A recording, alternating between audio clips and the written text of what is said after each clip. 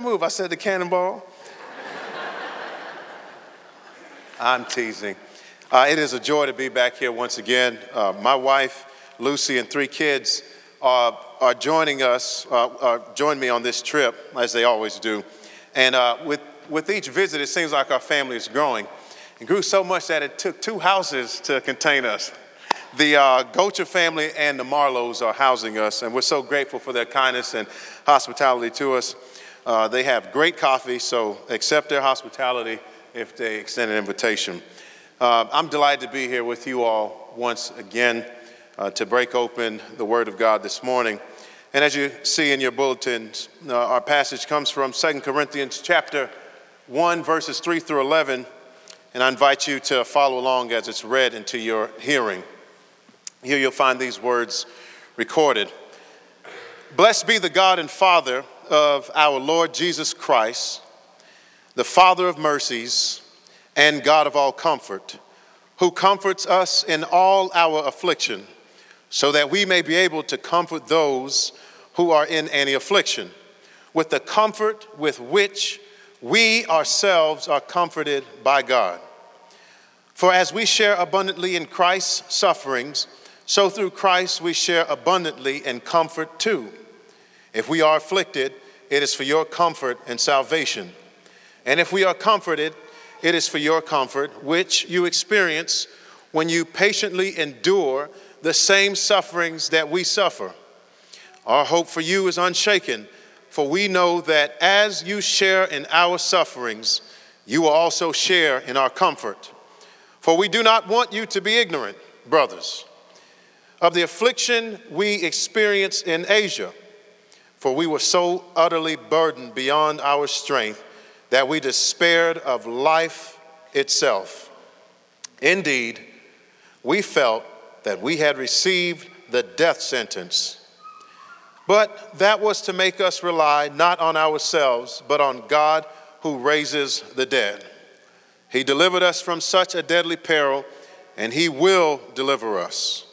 On him we have set our hope that he will deliver us again. You also must help us by prayer, so that many will give thanks on our behalf for the blessing granted us through the prayers of many. The word of the Lord. Let us pray. Our God and our Father, we thank you for your goodness and mercy toward us. Lord, we thank you for your words and the promises contained therein. And we ask for your help now. We pray that you would remove the veil off of blind eyes, remove the block out of deaf ears, turn the heart of stone into heart of flesh. And Lord, we ask that you would empower me for this, your service. What is not of you, please let it fall to the ground. May my words be yours. Not to us, O Lord, be the glory, not to us, O Lord, but to you alone. In Jesus' name we pray. Amen.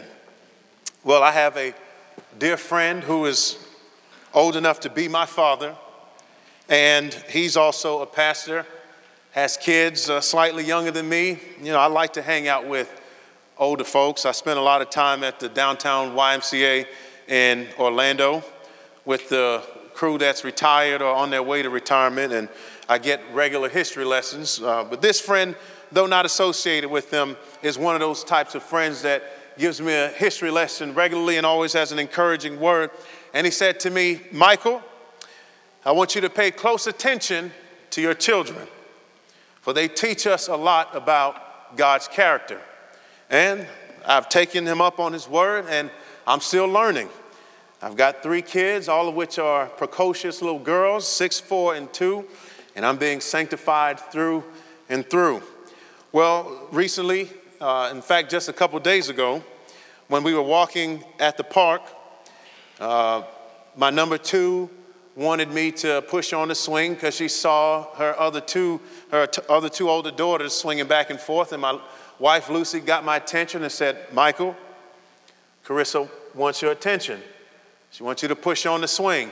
So I walked over and I started pushing Carissa, and she was happy and doing her thing. And once she got off the swing, she came over to sit next to, well, she didn't come to sit next to me. She had some chocolate milk on the bench, and she picked up her chocolate milk, and then she started hovering around my kneecaps. And Lucy leaned over, my godly and gracious wife, my astute, godly and gracious wife, and said, "Michael, Carissa wants your attention." I said, "Surely she doesn't want my attention." Then I picked her up, and she sat down for a second, and she slid right back down. And I said, "Oh, is that that thing you were talking about, the whole reassurance where they just want you to comfort them real quick? They just want to know that you love them and they're off?" And she said, "That's right. They just want to check in occasionally to make sure that you love them and that their father is present with them." And we all, beloved, like my little 2-year-old Carissa, need to check in with our Heavenly Father. We all long to know that He cares for us and that He's present in our situation, especially in our times of affliction. And to that end, I want to offer us a word of encouragement this morning about the God of all comfort. You see, is the main theme of our text. And I want to propose 3 points to you this morning: the God of comfort in affliction, the comfort of God through affliction, and the purpose of God in affliction. Again, that's the comfort of God, the God of comfort, rather, the comfort of God, and then the purpose of God in affliction. If we look here at the first point, we see the God of all comfort in verses 3 and 4. And Paul opens with praise and says, "Blessed be the God and Father of our Lord Jesus Christ, the Father of mercies and God of all comfort." Paul opens after the greeting with praise, just like he did in the book of Ephesians, when he thanks God for all the blessings that we have in the Lord Jesus Christ. And indeed, the God we serve, the God of all comfort, is worthy of our praise. He's worthy of our affection. He's worthy of our adoration. And Paul would have us think nothing other than that. We see 2 members of the Trinity presented for us: God the Father, gracious and loving, the Lord Jesus Christ, the King of our souls, who laid down His life for the great salvation in which we now stand. He said that this is the God of all comfort. So Paul wants us to see something about the character of God. We see the nature of God there quickly, but we see the character of God. God is merciful. God is kind. He's loving. He's compassionate. And He loves to provide comfort to His people. And if we were to do a survey of the Old Testament, we wouldn't have enough time this morning to expound upon all the litany of passages that speak of God's love, His character, of His kindness and His mercy. And Chad Van Dixhorn, who wrote a wonderful commentary on the minutes of the Westminster Assembly, alludes to this, that the divines knew well and good the loving character of God. They knew that very well, that He was a gracious, kind, and loving God, because the confession is replete with examples of that reality. But if we were to rewind and look at, just go back, hit the rewind button in redemptive history, we would see that God is kind and compassionate to the just and the unjust. In fact, Matthew tells us that God rains down on the just and He rains down on the unjust.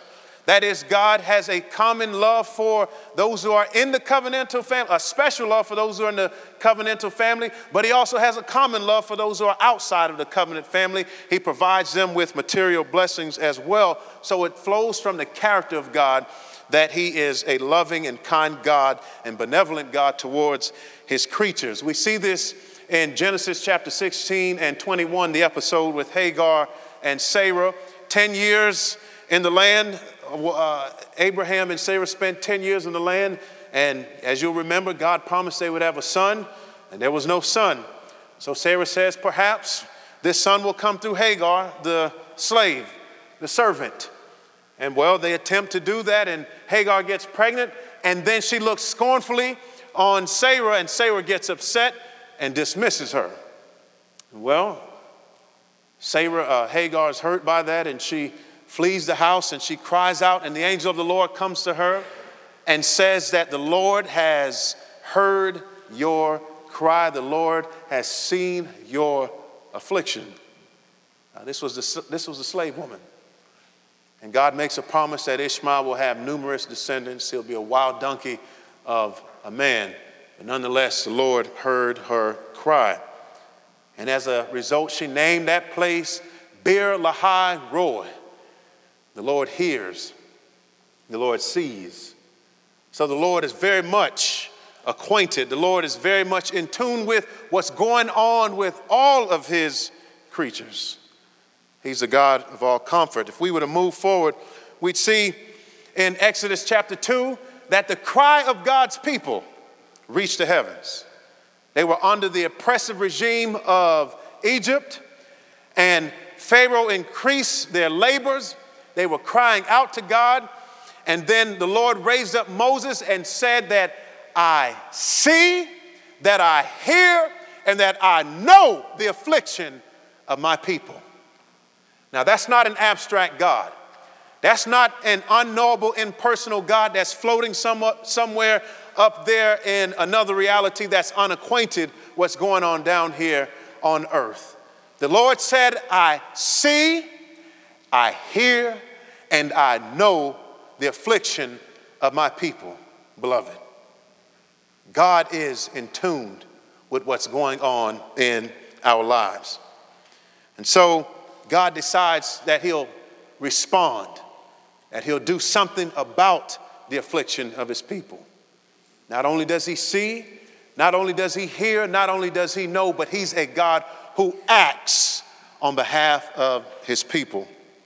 And then we see as God redeems his people from the oppressive regime of the Egyptians, provides for them in the wilderness, you would think that the Israelites would be flowing with gratitude. But shortly after Miriam's song, after witnessing God's deliverance, the people start grumbling, they start complaining. They get down to the foot of Sinai and say, we will do all that the Lord has instructed us to do. Moses goes up Mount Sinai, and then what happens? They engage in idolatry at the foot of the mountain. The Lord says, I tell you what, Moses, you go on to the promised land without me. You all go ahead. You take these stiff-necked people on without me. And Moses has the audacity to beg and intercede on behalf of God's people, pleading the mercy of God, not to judge them according to their sin. And the Lord acquiesces. The Lord shows favor to Moses, the mediator, and Moses says, Lord, will you show me your glory? The Lord says, I can't show you my face, but I'll let all my goodness pass by you. Moses, hide behind that rock over there. And then we get to Exodus chapter 34, and the Lord passes by Moses and says, the Lord, slow to anger, gracious, merciful, and abounding in steadfast love. You see, he's a merciful God. He doesn't judge us according to our deeds, because if he did, we'd all be wiped out. But he's kind and he's compassionate, and Moses appeals to the mercy of God. We see as we move through the Bible that mercy, goodness, kindness, love, and faithfulness has always characterized the God we serve. We move on after the Israelites have already inherited the promised land, and then again we see waywardness, we see idolatry, we see sin, and now Assyria comes and overthrows the territory of Judah. And now the Israelites are under Assyrian captivity, and the Lord comes to them in Isaiah chapter 40, and Isaiah says, comfort, comfort my people. Isaiah comforts them because not only are they under Assyrian exile, but they will soon face Babylonian captivity, and the Lord says to them, there will come a time where your war will end. Your troubles will cease. Your sins will be forgiven. And you move down chapter 40, and the Lord says that one will come out of the wilderness who will prepare the way for the Lord. He will make straight the paths of the Lord. And we see this fulfilled in John the Baptist, who comes as the forerunner to the Lord Jesus Christ. And we see the highest fulfillment of the highest expression of God's mercy fulfilled in Jesus Christ, who laid down his life, the greatest compassionate act known to mankind, lays down his life for us helpless sinners. When we could not save ourselves, God did what we could not do for ourselves. And we see here that God indeed is merciful. We see that he does not judge us according to our iniquities, because if he did, we would get death. We would get the sentence of death. Instead, he placed our punishment on Jesus Christ. And we got the mercy of God. Justice and mercy had a tryst at the cross. And so Paul praises the God of all comfort. He says, "Blessed be the God of all comfort, the Father of all mercy." And so we see here, beloved, that he indeed is a God who cares. He indeed is a God who is concerned with us. And there's not a one of us in this room, no matter how much wealth, no matter how much money, no matter how much material blessing you have, no matter how much education, no matter how much social status you have, that have not asked the question, "God, do you care about me in my time of affliction?" You see, beloved, because as sweet as temporal blessings are and the myriad blessings that the Lord lavishes upon us, they fall short of providing the comfort for which we so long when we're faced with afflictions. You see, those blessings that we have, they're good, they're kind, it's good that God has provided us with all these things, but there are times in our life, there are circumstances in our life, there are situations with which we are faced that your money cannot resolve. Plain and simple, your wealth cannot provide you the comfort that you need from God Almighty. And the Lord says that I am the God of all comfort. He answers yes to our question, "God, do you care about me in this affliction? Do you care about me in my trouble?" And beloved, I want to say to you that there are some things where we must just simply recall God's goodness. There are some situations where we can only cast ourselves at the feet of God and ask him to bear the burden that he might sustain us. And the only way that we'll experience the comfort for which we long is to recount those wonderful deeds of the Lord. The only way we will find that comfort for which we so long is to think about the mercy that we have in Jesus Christ already. My grandfather, 90 some odd years old, reminds me all the time of how good God is amidst affliction. The psalmist says to recount the wonderful deeds of the Lord and to tell the coming generations. And my grandfather over and over and over again reminds me of what God has done in his life. Even amidst his affliction, he says, "Michael, I want you to remember that God is good, and consequently, I should pass that right on along to my kids in my time of suffering. I should remind them that he is a comforting God, that he is merciful, and that he is fully aware of the situations that we face in this life. And we can cast our burdens on him, as the psalmist says, and he will sustain us. Secondly, here Paul tells us that God provides comfort through the affliction of others. We see here the comfort of God through affliction in verses 4 through 6. You look there at verse 4, "Who comforts us in all our affliction, so that we may be able to comfort those who are in any affliction with the comfort with which we ourselves are comforted by God." Verse 5, "For as we share abundantly in Christ's sufferings, so through Christ we share abundantly in comfort too. If we are afflicted, it is for your comfort and salvation.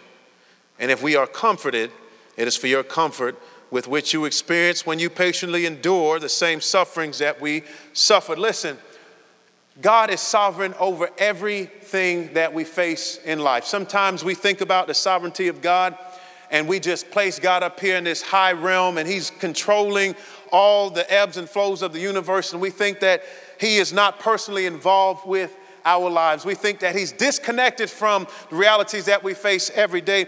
And I love the doctrine of God's providence. The Westminster Confession of Faith said that God's providence is his most holy, wise, powerful, preserving, and governing of all his creatures and all their actions.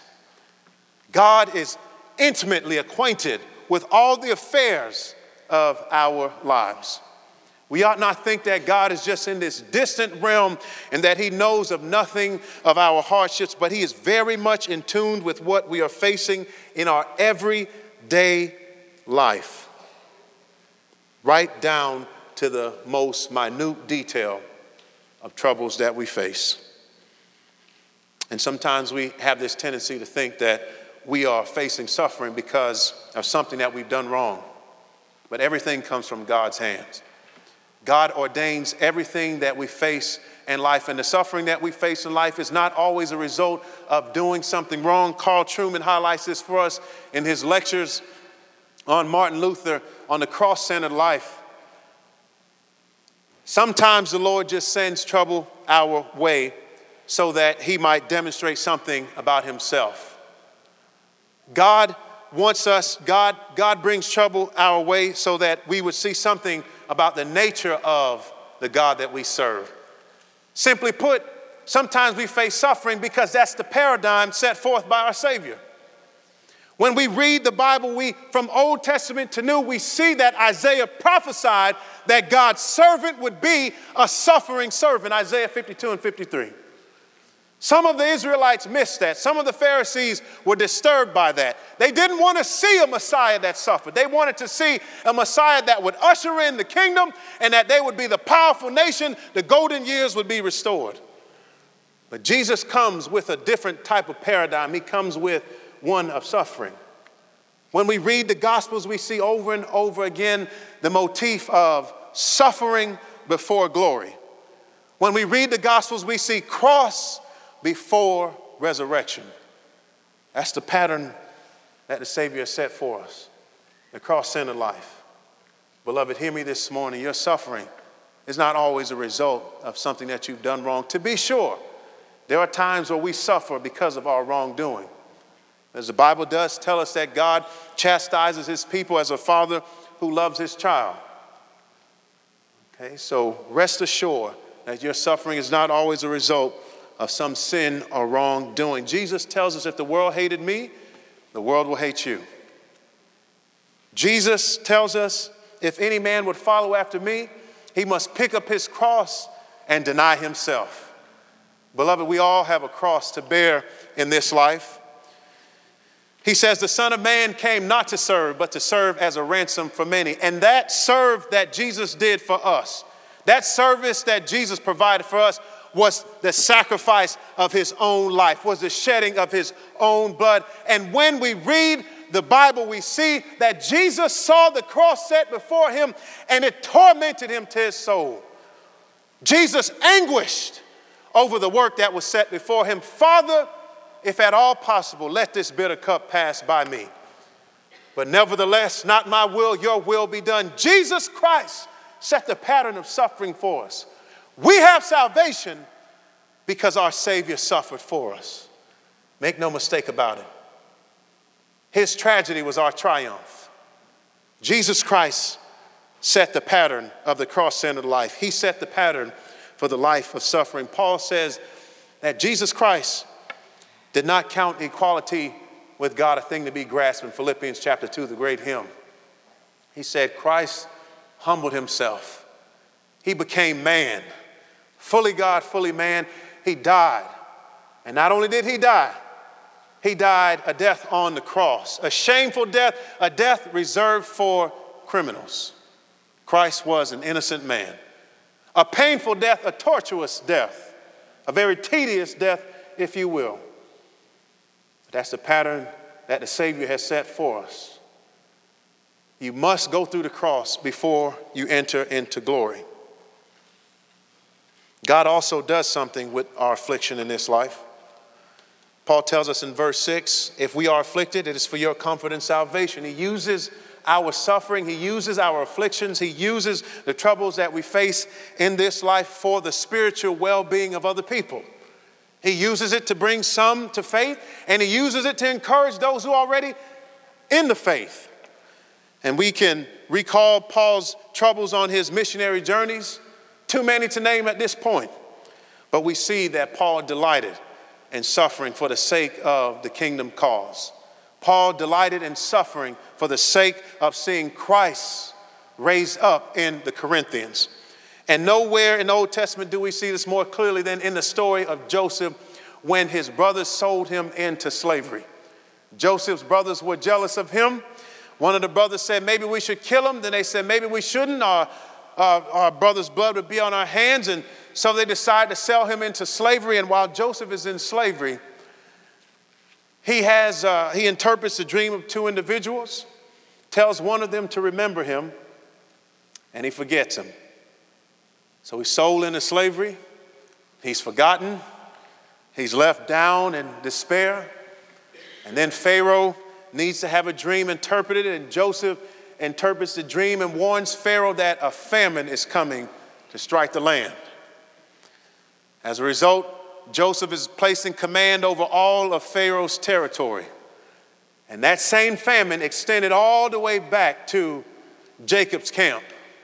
And Joseph's brothers, the very ones who sold him into slavery, are now faced with death because of this famine that comes, and they travel down to Egypt. And yes, you guessed it, who's in command? The brother they sold into slavery. Of course, Joseph is distressed by it. Joseph is troubled by what his brothers did to him, but Joseph provides for his brothers. And at the end of the Genesis narrative, chapter 50, Joseph's brothers are worried. They're distressed because they think that Joseph is going to avenge their wrongdoing. Joseph says to them, "Am I in the place of God? What you meant for evil, God meant for good. As it is, the saving of many lives are being brought about." Let me tell you something right now, TCPC. Let me tell you something, beloved. Part of God's design for your suffering is that he would use the troubles in your life to the welfare of other people. Some of you may even have the testimony of, "I didn't know what was happening in my life. I was down in despair. I was in the wilderness. I was feeling pain in my body. I suffered unemployment. All sorts of hell was breaking loose in my family, and I was uncertain of what in the world God was doing with it. And then years later, I ran into other people who needed to be encouraged, and the Lord used it to bring people to faith in him. And the Lord still does that today. He did it then, he does it now, and he will still continue to do it with our afflictions. He does not let one space or one experience of our life go to waste. He is sovereign over every single minute and detail of our life. And when I was in Church Planters Assessment, I was going through a very difficult season in my life. And two counselors sat across from me, and one of them, a wonderful woman who's the wife of a PCA pastor, said to me, "Michael, the Lord is doing something, and he will do something with the limbo." I was in despair. I was in anguish in that season of my life for a host of reasons. And she said to me, "God is going to do something with it. Just trust him." And I want to commend the same encouragement to you. And right now, whatever pain you're experiencing, whatever the trouble you may be going through in your life, I want you to understand that God is sovereign over it. And God oftentimes desires to use our afflictions to be a comfort to other people. If we move on here, we see that Paul tells us that there is a purpose of God in our afflictions, somewhat related to the second point. We see here in verse 8, "For we do not want you to be ignorant, brothers, of the affliction we experienced in Asia. For we were so utterly burdened beyond our strength that we despaired of life itself." Verse 9, "Indeed, we felt that we had received the sentence of death." Boy, that's an honest statement if there were ever one. Paul said we were burdened. Paul said that we were weighed down. We couldn't move. We thought we had received a sentence of death. Paul says that he despaired. Paul was intimating that there was nothing else I could do. I'd come to my wits' end. I was all out of solutions. Paul says we despaired of life itself. Sometimes living just takes the life out of you. If you've lived long enough, you know that to be the case. And if you can't say that, then you haven't lived long enough. And I can assure you, one day you will say living takes the life out of you. We live in a fallen world. We live in a broken world. We live in a world where we will be in this life beset with many troubles. We will be beset with many pains. We will be beset with many things that causes us to despair. Paul tells us in 2 Corinthians 11 of all his hardships.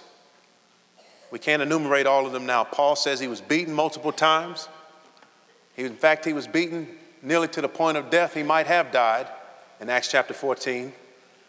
He was beaten severely. He was shipwrecked. He was maligned. He was slandered. He was forsaken.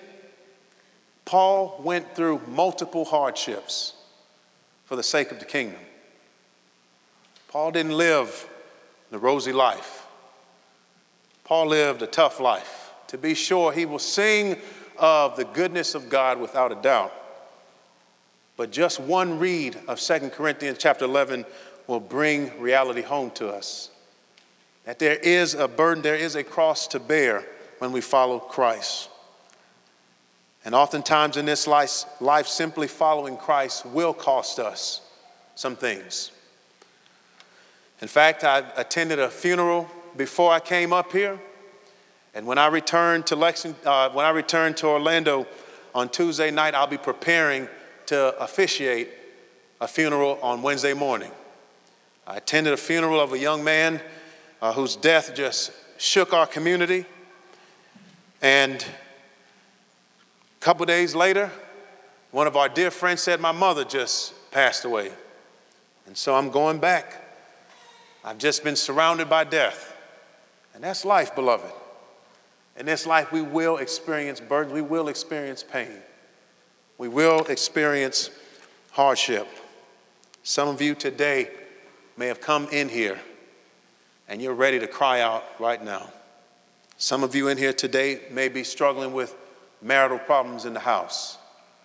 Some of you mothers may be burdened by the difficulty of rearing kids at home, and you feel like you're failing and you don't know what to do. You feel like an utter failure. You feel like you're not accomplishing God's call in your life for your children. Some of you have come here today with the prospect of a job loss. Some of you today are amidst unemployment. Some of you in here today are experiencing injustice in the world. And your hearts are heavy and your hearts are burdened. I remember when I was visiting home one day, I was running on 152nd Street, a main thoroughfare down in Miami, and this woman just cried out, God, I can't take it anymore. And it startled me. She was sitting at the bus stop, and it was a girl that I grew up with and went to the same elementary school with. And I stopped and I said to her, you are absolutely right. You can't do it on your own. You need to depend on God, and He'll bear the burden for you. Paul tells us that part of God's design for our suffering is that we would depend on Him. Look there at verse 9. He says, plain and simply, indeed, we felt that we had received a sentence of death. 9b, but that was to make us rely not on ourselves, but on God who raises the dead. You ask the question, why does trouble come my way? I cannot tell you, I cannot explain all the minutia of why we face suffering in this life, but I can tell you that God has a greater purpose and design behind why He allows suffering to happen. Paul says to us here that God allows suffering to happen so that we will depend on Him and not on ourselves. And we need to hear that this morning, because we're inundated with secular and worldly philosophy of self-reliance. Sometimes it creeps right into our spirituality, so much to the point where we think that we have actually saved ourselves. We turn our nose up at other people. God says, I care about you too much to allow you to continue in that error. So he is in the business of removing kickstands, as a friend told me in seminary. And God wants us to fall right into His lap.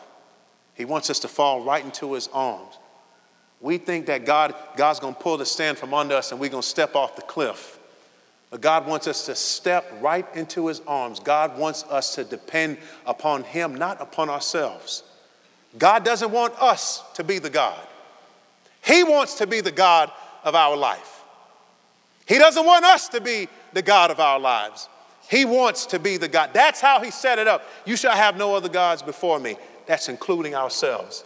And we Presbyterians need to hear that afresh. We're educated. We're upwardly mobile. We're affluent. We're making progress in society and the world. We've got great doctrine. We've got great reason to be proud, and there are good things that resonate with me. And I'm proud to be an ordained Presbyterian minister, but I also want you to understand that we cannot rely on our own self-industry. And we have to start believing, not only saying that God is sovereign over our lives. We got to start believing it. I'm not saying that we don't have responsibility in certain areas and in certain ways, but ultimately God wants us to depend fully on him. We see this in Genesis. God called Abraham at the age of 75, promised that he would have children, and 25 years later, 24 years later, the Lord comes and says that at this time next year you're going to have a child. And then Abraham says, oh, that Ishmael might be under my blessing. And Sarah laughs. Shall Abraham, as old as he is, and as good and dead as my body is, shall I give a child to Abraham? The Lord brought them to an impossible place in their life where they could not do anything. You see, God does that. God does that to us not because he hates us. God does that because he wants us to see something about him. God does that because he loves us. He wants to deepen and strengthen our hope in his goodness and mercy. Maybe you're in here this morning and you're saying, I actually don't know what to do about this situation. Don't do anything. Trust God. There's a song that I love. After you've done all you can, you just stand. You know that song by Donnie McClurkin? Tell me, what do you do when you've done all you can? Right? And he tells you, it seems like you can't make it through. He says, child, you just stand. You just stand and you trust God. Sometimes we just have to stand. Sometimes there are situations where God is waiting for us to say, I give up, Lord, I trust you. And he's in the business of doing that. And Paul says that his hope is strengthened through this. Paul says that God delivered us in the past and he'll deliver us again. The psalmist tells us, recount the wonderful deeds of the Lord. Paul remembered God's deliverance as the grounds for believing in his future deliverance. Beloved, we've got to jog our memories in our times of despair. We've got to rewind and remember that God cared for us up till that point. And if he cared for us up till that point, he will carry us right on through. That's what it means to depend on God, to trust that he will indeed be faithful to care for us. Paul says, remember his past deliverance. That's the hope. And we don't mean that in this unfound optimistic sense. We mean that in the confident and favorable sense. We expect that God will be good to us. Sometimes God will not deliver us from the affliction in the way that we think. Sometimes God will not remove the affliction, but he will deliver us from a sinful mindset about our situation and give us strength to navigate through the affliction. But one way or the other, God will deliver us. Paul tells us as we close this morning in 2 Corinthians chapter 4, for this light and momentary affliction is preparing for us an eternal weight of glory beyond all comparison, as we look not to the things that are seen, but to the things that are unseen. Beloved, listen to me. God will finally deliver us one day. He will deliver us from the hardships of this life. The same God who raised Jesus from the dead, the same power as Paul speaks of in this text that raised Jesus from the dead is at work in us. And he's the same God that brings us to life, that brings us to seasons of new life amidst our affliction. And Paul tells us that one day at the final resurrection, we will be raised to life eternal in God's consummate kingdom right here on earth. And the troubles of this life will cease. All the tears will be bottled up. we will have uninterrupted fellowship with God Almighty for all eternity, and no more will we have to worry about afflictions or troubles any longer. For finally this life will give way to eternal and consummate glory with our God. We will be comforted for all eternity. So I say to you this morning, that power is at work in us now. That same Jesus who was raised from the dead says to us this very day that I am a high priest who sympathizes with all your weaknesses. I've been tempted in every way as you, yet without sin. So in some mysterious way, Christ knows every single pain and affliction that we have endured and are enduring in this life. And he gives us a word of comfort this morning. He says, I'm with you. And one day that affliction will cease. Beloved, be comforted. Cast yourselves on the God of all comfort. Let us pray. Our God and our Father, we thank you for your goodness and mercy toward us. Lord, seal this word to our hearts so that we would be encouraged to serve you with joyful obedience. Amen.